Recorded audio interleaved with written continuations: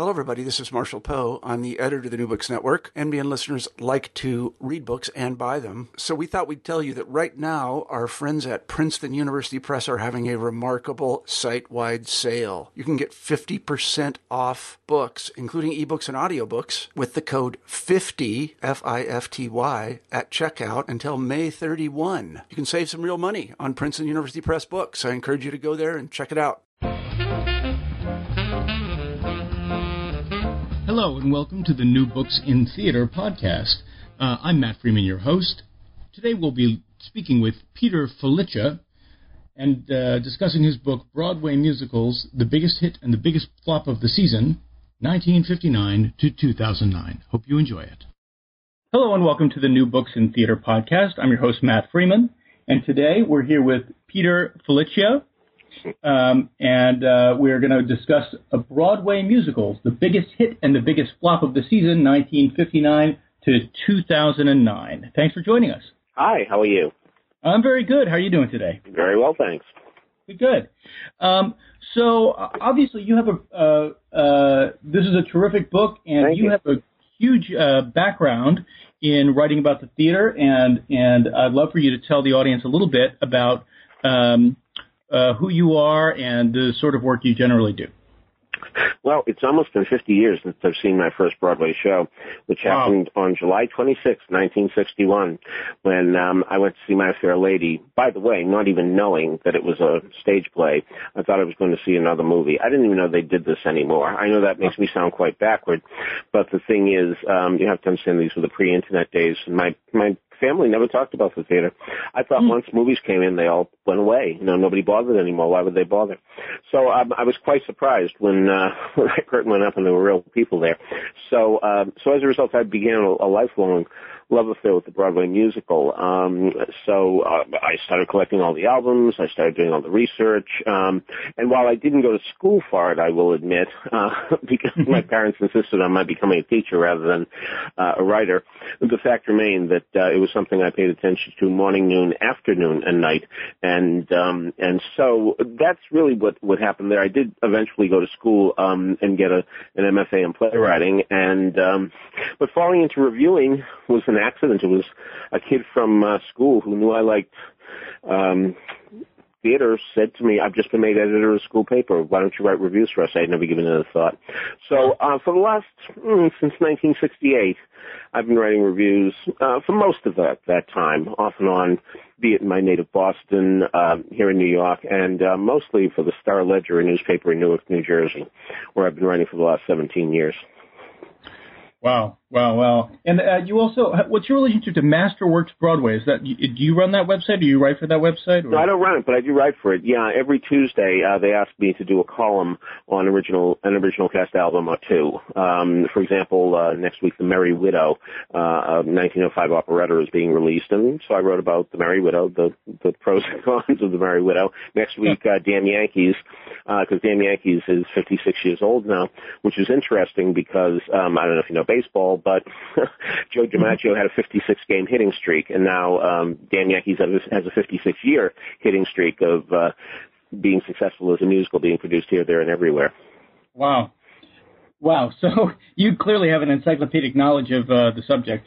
Well, it's just that when Bill James, who is very well known for Baseball Abstract, once made the statement, I think about baseball every minute. And I thought to myself, that's almost true of me with musicals. I'm always thinking of different ways to approach them, different ways to adapt them, to fix them sometimes. They just interest me. Rather than do crossword puzzles, I'd rather think about how musicals can be better. Oh, that's terrific. Can I ask you a little bit about what inspired you to write about the biggest hit and the biggest flop? Well, the thing is, so many people know so much about the biggest hits, and so few people know about even moderate flops, let alone the biggest flops. And yet, people seem to be attracted to both because even if it's from the vantage point of money, let's face it, we're in America, everybody's interested in money, and one of the reasons that Spider-Man right now is getting so much interest is because everybody knows it's cost between $65 million and $70 million. So right. The thing is, people are always impressed to say, how much money did that hit make? How much money did that hit lose? And I was thinking of that one time, and I thought, wouldn't it be fun to just look at each season of the last 50 years and see which was the biggest hit, which was the biggest flop. And then I thought, well, I don't want to go over any territories, go on over a million times. What I want this book to be is something involving facts and figures or slants that you haven't read in any other book. So, for example, for Phantom of the Opera, what am I going to do? Right, that it opened in October of 1986 in London, and that everybody knows that, or anybody who buys this book would know it. So what I did, I interviewed George Lee Andrews, who's been with Phantom here in New York since day one. Think about it. Okay. He's been with that property since 1988. He hasn't always played the same part, but nevertheless, 8 performances a week. He's pretty much been, he's taking vacations, he's taking a leave of absence. But by and large, he has done certainly more than 95 to 97, and I bet I'm low, % of the performances. So what's it like to have that same job over and over? Some actors go crazy. They really, I know an actor says, I can do it a year, but I'm telling you, after that year is up, I'm out of gas and I'm lousy, so I got to leave. So how does he keep it fresh? So I thought that would be an interesting thing to look at because I had never read anything about George Lee and his long run with Phantom. So I thought that would be a good thing to do. For the biggest flop, one year I took a show that closed before it was supposed to start rehearsal. They were supposed to start rehearsal on Monday, a show called Little World Hello. And the money was pulled out at the last minute. And you can't read about Little World Hello anywhere else. Not that I know of, because, as I said, I remember when it was supposed to happen. I remember it was supposed to come to Boston. I remember vividly it was supposed to open in Boston on April 28th, 1966. I guarantee you that was the date. And it never happened. Well, why didn't it happen? And so that interested me. So if you can't even get into rehearsal, you obviously the biggest flop of the season. Shows have ran at least a little while, at least a few people saw them, maybe somebody liked them, but no, not with something that closed in rehearsal. So that's what I was out to do, look for things I couldn't find anywhere else that I either knew from just being around. Boston was a great place to grow up because in those days, not anymore, but in those days, shows used to come there to try out before they came to Broadway. So I saw a lot of things that people didn't see. I remember when Cabaret was trying out in Boston, there was a scene in a park where Joel Grey was, the MC was pretending to be an amputee so that he could get a cup and get money, people feeling bad for him, while a prostitute approached Cliff while he was with Sally Bowles and said, I will do anything for money. It was a scene that was only in for a few days, but I was there and I saw it and I could write about it. So it does seem to say that, it's funny because we tend to talk about, how at this point, you can find anything on the internet or what have you. But I was completely unaware of a lot of this material, and I think experience. There's no replacement for experience. You're talking about how you saw this stuff or you remembered it personally. Yeah, to be perfectly frank about this, I mean, if somebody today wanted to be an authority on the movies, he can pretty well do it by seeing everything that he needs to. Everything that's available. There's some films that are lost, no question. The nitrate problem. You can go find a copy. Right, and if you can't find a copy, nobody else has one either. So, I mean, worse off than anybody else. But for a lot of this stuff with the theater, you had to be there. Absolutely. Yeah. Absolutely. I think it's kind of amazing. And I have to say, reading it, what struck me, too, was that obviously reading about the flops is the most fun. I mean, the hits are really interesting. Sure. But they read like, it's really great to get that background information on, what made them a hit and why they were popular in the moment. Well, sometimes it's really interesting how timing means everything. For example, in 1995, the musical version of the movie Big was raring to go. They had their money. And they said, we're not going to do it. I'll tell you why. Because Sunset Boulevard's going to open this year. And with Sunset Boulevard opening, that's going to be the big hit, and we can't win the Tony. You know what we're going to do? We're going to wait till next year, and that way next year we'll win the Tony because there'll be no competition of any big nature. Okay, well, fine. Well, Sunset Boulevard turned out to be a disappointment. In fact, it was the biggest flop of the season. It ran almost 2 years, but it lost between 20 and 30 million, depending on who's counting the money. Meanwhile, Big decided to open the following year, but the following year a show that nobody saw coming occurred, and that was Rent. And suddenly Rent, the rock musical, made Big, a conventional Broadway musical, and I don't mean that as a slur, I just mean a song and dance type show, looked terribly old-fashioned. So as a result, that became a dinosaur, where I guarantee you, had it opened against Sunset Boulevard, everybody would have said, oh, an American musical, how fresh. It's so nice to have something so simple and about childlike nature and all that, as opposed to this tired old show, which it looked like next to Rent, the rock musical. So, they say timing is everything, and it certainly was in that case. Well, it does seem interesting that the tastes change, so to speak, but that there is a relationship between, or it looked to me like there was, people tend to talk about how, quality and it doesn't necessarily mean box office success. By no means. No. But at the same time, some of these flops, you could sort of draw a line between the fact that they were a flop and maybe the quality wasn't so high. There's a litany of just basic, dramaturgical mistakes. Well, on the other hand, as H.L. Mencken said, nobody ever went broke, underestimating the taste of the American public. And some hits, of course, succeeded, in spite of the fact that they weren't much good, but they certainly reached the common denominator. I was never much of a fan of the show Smokey Joe's Cafe because it's a review. And I don't much like reviews because it's one song after another where all you can say is, gee, what a good song, or wow, what a terrific performer. I want to be emotionally involved. Yeah. I want to be emotionally involved. I want to really feel for the people on stage. I want to identify with them. I want to be concerned whether or not they're going to overcome their difficulties.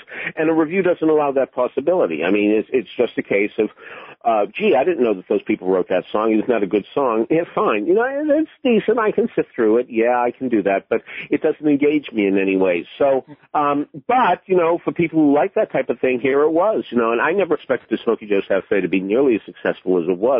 But another thing was the fact that it got a big boost from that annual infomercial known as the Tony Awards, because the Tonys are very good at promoting shows. There's no question that one can see the day after the awards that the box office improves for the shows that came across well on the Tonys. In fact, the Tonys on the website, you will see after the awards, look for it this year. They don't keep it up all year, but they have a little graph where they say, why do you watch the Tony Awards? And to see who won, to see what they wore, to see the numbers, and to see the numbers wipes the floor with who won the awards. People really turn in to see what the shows are like, which leads us to think that there really should be more of a show every year, more than once a year on Broadway, broadcast to the nation. Well, here's what's going on right now. This is what shows look like.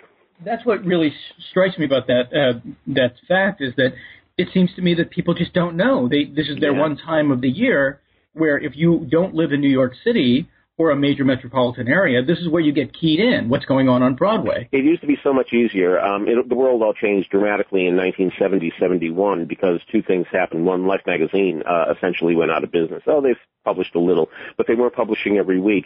And Life magazine used to be very good to the Broadway musical. Broadway musicals often made the cover, or if they didn't, there were certainly big pictorial spreads inside each and every week to let you know what the newest hit was. So people who weren't in New York still knew that there was such a thing as a Broadway musical, and if they got here, this is what they should see. The other thing was the Ed Sullivan Show, which used to be on Sunday nights at 8 o'clock, and Ed Sullivan used to often bring on a Broadway show to do a number from the show each and every week, and that was tremendous free advertising, too.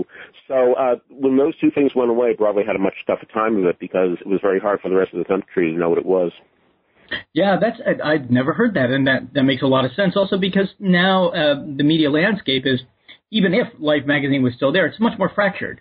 It sure is, and it's going to continue to be.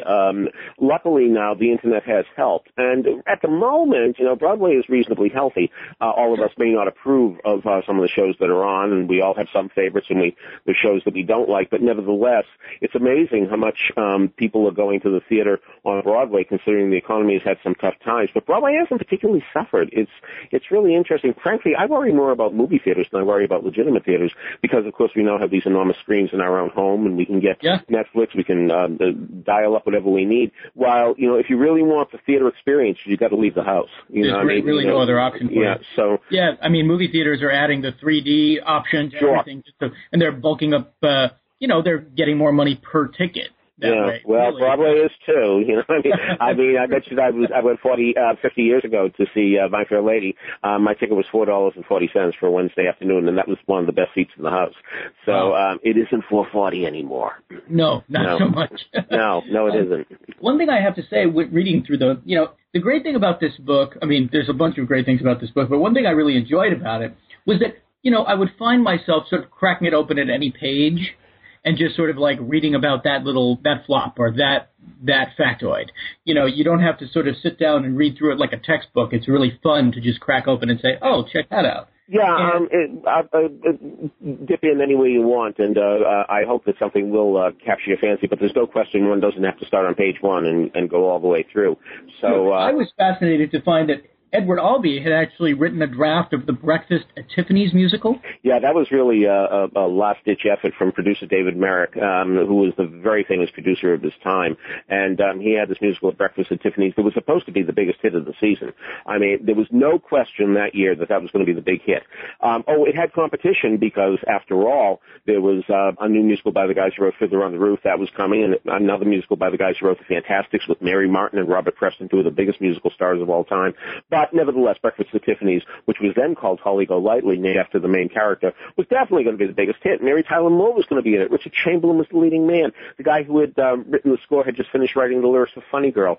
The guy who was directing had directed How to Succeed in Business Without Really Trying, and had written it too, and he was writing the script as well. How could it fail? And I saw it, by the way. I saw it in Boston. Oh, did you? Yeah, and at that point... The Albee version? No. He came in later. But I have read the Albee version since then, where he essentially has Jefferson as the character's name is. That's not his name in the famous movie, the George Peppard character.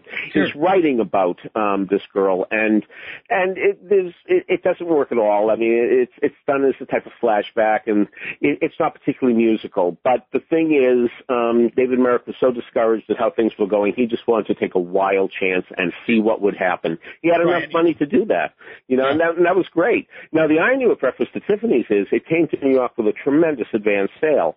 It could have run for at least 6 months without having to sell a single ticket. But Merrick said the show was so bad that he felt terrible for people who had bought tickets. He said, I just can't do this to people. I can't make them see a show this bad. It's just something I cannot do. So what he did was pull the plug on the show and gave everybody the money back, which is highly unlikely for David Merrick to do, but he did it. Ironically enough, I'll never forget being at a party one night where we were all squeezed in. It's one of those things you can't even move, and I squeeze and I turn around, and squeezing and turning around also is Mary Tyler Moore, and we are face to face, and I said, I saw Holly Golightly, and she said icily, did you? She didn't want to talk about it at all. Chamberlain's a little better about it. He's interested in talking about the fact that people were yelling back to him on the stage, this is terrible, and he'll tell you about it, but she'd rather forget about that part of her history. One thing I thought was really funny about what he wrote was that he was told by other stage performers that now he had made it because he'd been in a flop. Yeah, there's no question that it is part of the fraternity. It's something that you have to go through.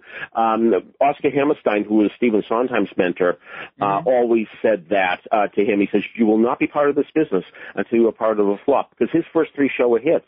He did West Side Story, he did Gypsy, he did A Funny Thing Happened on the Way to the Forum. Nothing could go wrong for him. And then he had a show that lasted 1 week on Broadway. And even though Oscar Hammerstein had died, he certainly remembered his mentor's words saying, when you have a flop, then you're really part of it, because you have to suffer too. You have to know what that's like. You can't think that you always have the answers.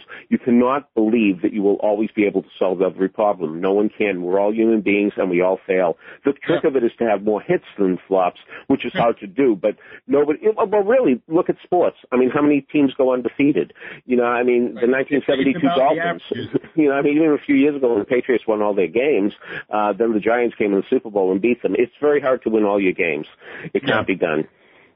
Yeah, that's so interesting. And I definitely found it intriguing that the reviews are only a small part of what makes you win the game, so to speak. Well, the other thing about reviews... You highlight Les Mis here, getting these dreadful reviews. Terrible. In London, yeah. And it was interesting when it came to New York, all of a sudden the reviews were good because it had been running 2 years in London and everybody liked it. Nobody dared to say it. It was terrible. And by the way, I love Les Mis and I think it's a very good show and I think it's one of the best scores ever written for the history of musical theater. But yes, it wasn't appreciated when it first came out in London and yet the public just would not let it die. And sometimes that happens and shows are becoming more and more critic-proof and that probably has something to do with the fact that sometimes critics write for themselves, that they write and say, oh, I don't like it. But that's less to do with what you like. What critics should do is serve the reader. It's should you like it? You know, I remember early on a show was trying out in New Jersey, and I didn't care for it all that much, but I gave it a rave review because I knew it would do well with a certain part of the public. I like to be an audience matchmaker, see a show and say, okay, I don't like it, but who will? And so I thought that single people and young people would like this show, and I gave it a good review, and it started it on its way. It was called I Love You, You're Perfect, Now Change. It ran 12 years in New York. That's still running now, right? No, it closed, but it ran 12 years, and that's pretty good. And the thing is, if I had just used my own taste as a barometer, I would have given it a negative review because it didn't appeal to me. But I had nothing in common with it. You know what I mean? It was about dating and young people, and I'm not dating, I'm not young, so as a result, it doesn't appeal to me. But why not let people know who would like it, that it would appeal to them? And that's what I did. That takes a special kind of foresight to be able to kind of put yourself in the mind of, you said you're not young, you're not dating, but, to figure it out, to have enough experience to say, I know who will like this. Yeah, I wish more people would do that, frankly, because and they would serve the reader more. It's not just about whether a show's good, bad, or indifferent. It has to do with the fact that it will appeal. I've seen so many nice shows over the years that would have pleased so many people close because critics have not gone to bat for them. And what I've also seen, which has been very interesting, is shows in previews where the audiences love it dearly, and then the reviews come out and say it stinks, and then the public goes and they do not enjoy it because the critics have not given them permission to, because that they say, oh, I'm not going to let people know I'm an idiot by laughing at this or responding to this. The critics have said it's no good, therefore it must be no good. Can you give me a current example? I cannot give you a current example. I will tell you this happened with a play actually called La Bête that was produced in 1991. I went to that show. David Herson, right? Good for you. Yes, indeed. I saw it twice in previews and I saw the audience go crazy for it. And then the night after the reviews came, I saw that play die in front of the audience. Why? It was the same performance. They were giving the same energy. Everything was exactly the same, except the audience was told not to laugh by the critics. And so, and comedy is such an agreement between the audience and the performers. Yeah, see, that's it. If the audience shows up with their arms folded, you're in deep trouble right off the start. Where on the other hand, if you tell the audience it's going to have a good time, it goes there in a better frame of mind. They see the actors. They get the anticipation that something nice is going to happen. The actors give it back to them, and everybody has a love fest. And really, isn't this all about entertaining people and make people have a good time? So many critics too often say, oh, it's nothing new. Yeah, not to us. We go to the theater all the time. To the people who haven't been, it is new, and we have to remember that it is due to people who the League of American Theaters claims that a heavy theater goer, one who goes a lot, goes 4 times a year. Wow. Oh, my God. Yeah. Well, tickets are so expensive. You want to take the family, and you want to eat and you want to park and all that kind of stuff. You're talking $750 to $1,000 for a night. And that's a lot. Yeah, it's crazy. It's a lot. It is, So as a result, under those circumstances, it's not surprising that people only go 4 times a year if they go that much. But the point is, if they go 4 times a year, they're going to be dazzled by things that don't dazzle us who go all the time. I mean, I go almost every day. Seriously. Seriously. I also think that that's amazing. I also think that somehow that ticket price makes the audience more. They desire a good time. I've heard a lot of stories about people going to Mamma Mia, and the audience gets up and dances and they clap and they do all this stuff. And I feel like almost because they've made this agreement with themselves. Listen, we spent a lot of money on this. We know we're going to have fun, so let's have fun. Let's get into it. That's definitely a factor. There's no question about that. And on the other hand, I've certainly heard people say that when they're sitting in the theater before that curtains go up, they say, all right, this better be good. I spent all this money for this. This better be good now. And, they're angry already and it hasn't started, and that's not the frame of mind they should be in. But of course, considering the money they put out, I don't blame them for feeling that way. Sure. What I'm saying is that I remember when ticket prices reached $17.50, and I said, whoa, this is getting out of hand now, and I still believe it. Yeah, well, $300 to go and take your wife or whatever, or it's just like, that's out of control. It sure is. People do pay it. They do. Somehow they find the money. I guess the need to be in a room with other people and see live people means that much to people. It astonishes me, but I mean, this current show, the Book of Mormon, it's very hard to get a ticket to. There's almost always some show that's impossible to get a ticket to, which means that people are going to pay even more, at scalpers' prices and what have you. I mean, it's so, people just have a thirst for this. It may not be something that around the nation that some people even know about, but there's enough people out there to fill a lot of seats each and every week. One thing I thought was interesting, getting back to the book a little bit, I was reading through, the things that you said were sort of like, from the start, you can tell this is going to be a mess. And I was reading about Via Galactica. Yeah, Via Galactica. Which is sort of amazing sounding. One of those things when you read it, you go, I sort of wish they'd do it again so I could watch. Oh, I'd love to see Via Galactica. Yeah, I wasn't in town that week, so I didn't see Via Galactica, which played all of a week. It opened the theater that's now where Wicked is, in fact. And for years, that theater was considered to be a disaster because it was too big and nothing could fill it. Wicked has had no problem filling it for the last many years. So. The Via Galactica was a science fiction musical with music by the guy who wrote Hair, and the famous thing about that was there were a lot of people who were supposed to be in outer space with gravity not being something to pull them down. So what they did, they used trampolines, and people were bouncing all over the place. And one critic said, well, I know it's supposed to be that they're floating around in gravity, but frankly, what it looks like is people on trampolines. You just can't get away from it. You better leave that up to the movies. And the director was, or the person who suggested at least the trampolines, was Peter Hall? Peter Hall, a great... Sir Peter Hall? Sir Peter Hall, yes, a little more respect. There's no question that he was one who has a great pedigree and is one of the most respected men in the history of the American theater. And yes, we can't always come up with a winner. And again, he wasn't famous for doing musicals, and the musical is a completely different animal. So many people have tried to do musicals and have failed. And conversely, Jerome Robbins was considered the guru of staging musicals, and Gower Champion, not far behind, occasionally would try a straight play with no music, and they would bomb incredibly. Champion had one that closed right away called Three Bags Full, and Jerome Robbins had one called The Office, which they closed it before the critics could get to it. They said, no, we can't have critics review this. It's too embarrassing. We will close before we open. So, so it's a very different skill. You either got it or you don't, and some people have musicals in their bones, as Arthur Lawrence said, and some don't, and Peter Hall apparently didn't. One thing I think is interesting is that if you decide that you want to put vampires in your musical, just stop right away. Yeah, the vampire thing, which of course has been very successful in so many other franchises, hasn't had any luck. But there have been so many failures with vampire musicals, certainly with Dance of the Vampires and certainly with the Dracula musical some years ago, and then Lestat, which Elton John tried. And I do believe, however, that there's no such thing particularly as a bad idea as much as there's bad execution. I bet if Stephen Sondheim decided, in his prime, by the way, that he was going to write a musical about vampires, I bet it would have turned out very, very good. So the thing is, some things are harder than others. There's no question about that. But by and large, it's the approach that really does a show in rather than the idea itself. Oh, that's interesting. And so you don't think there's some things the audience just don't want to see? Well, there's an argument to be made for that. The longer I live, the more I realize that there are exceptions to every rule, and but we're never supposed to say never. But there are some ideas that do seem to be better than others, and I wouldn't want to be the person starting a vampire musical now because he has 3 strikes against him, literally, with those 3 shows. Right. The critics are walking in with the arms folded. I'm afraid that's true. So, and one thing you mentioned to Stephen Sondheim before, you in the book make a statement.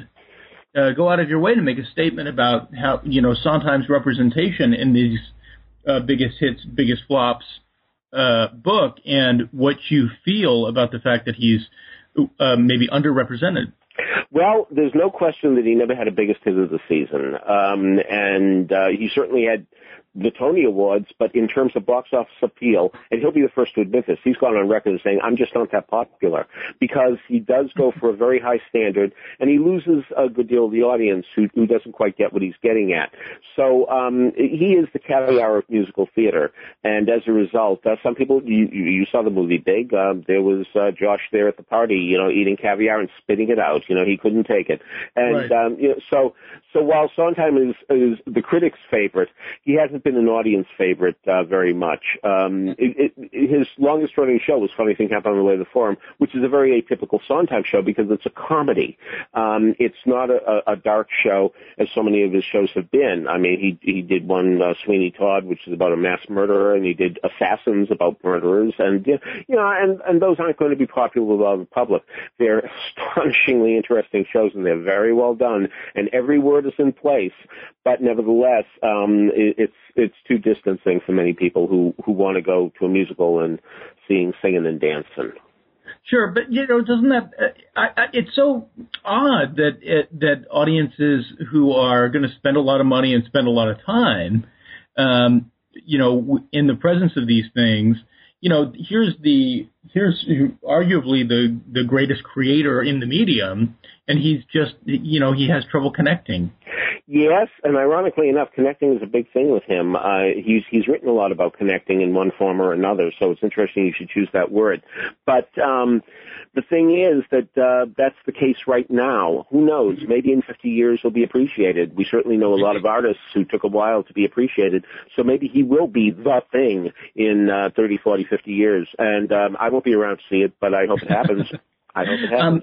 I hope so, too. And what do you... So... And you also wrote a little bit about how you feel like the pop song or the rock song has sort of, we're going through a phase where the pop song or the rock song has sort of replaced the traditional Broadway musical form. Well, how could it not? I mean, rock has been in existence now since 1955, give or take a year, and it's what many people are used to hearing. So a lot of people, indeed, want to hear rock music at every time in their life. On the other hand, there always seems to be the type of theater goer who expects to come to Broadway and see Soft Shoe and Straw Hats and what have you and Canes. They just do, and that's why revivals do well. I'm not saying revivals do as well routinely as new shows, but revivals do have an audience, and this year alone, here's Anything Goes, a show from 1934, all right, with a few rewrites, but it's a 1934 show at heart, and How to Succeed in Business Without Really Trying, which is 50 years old now.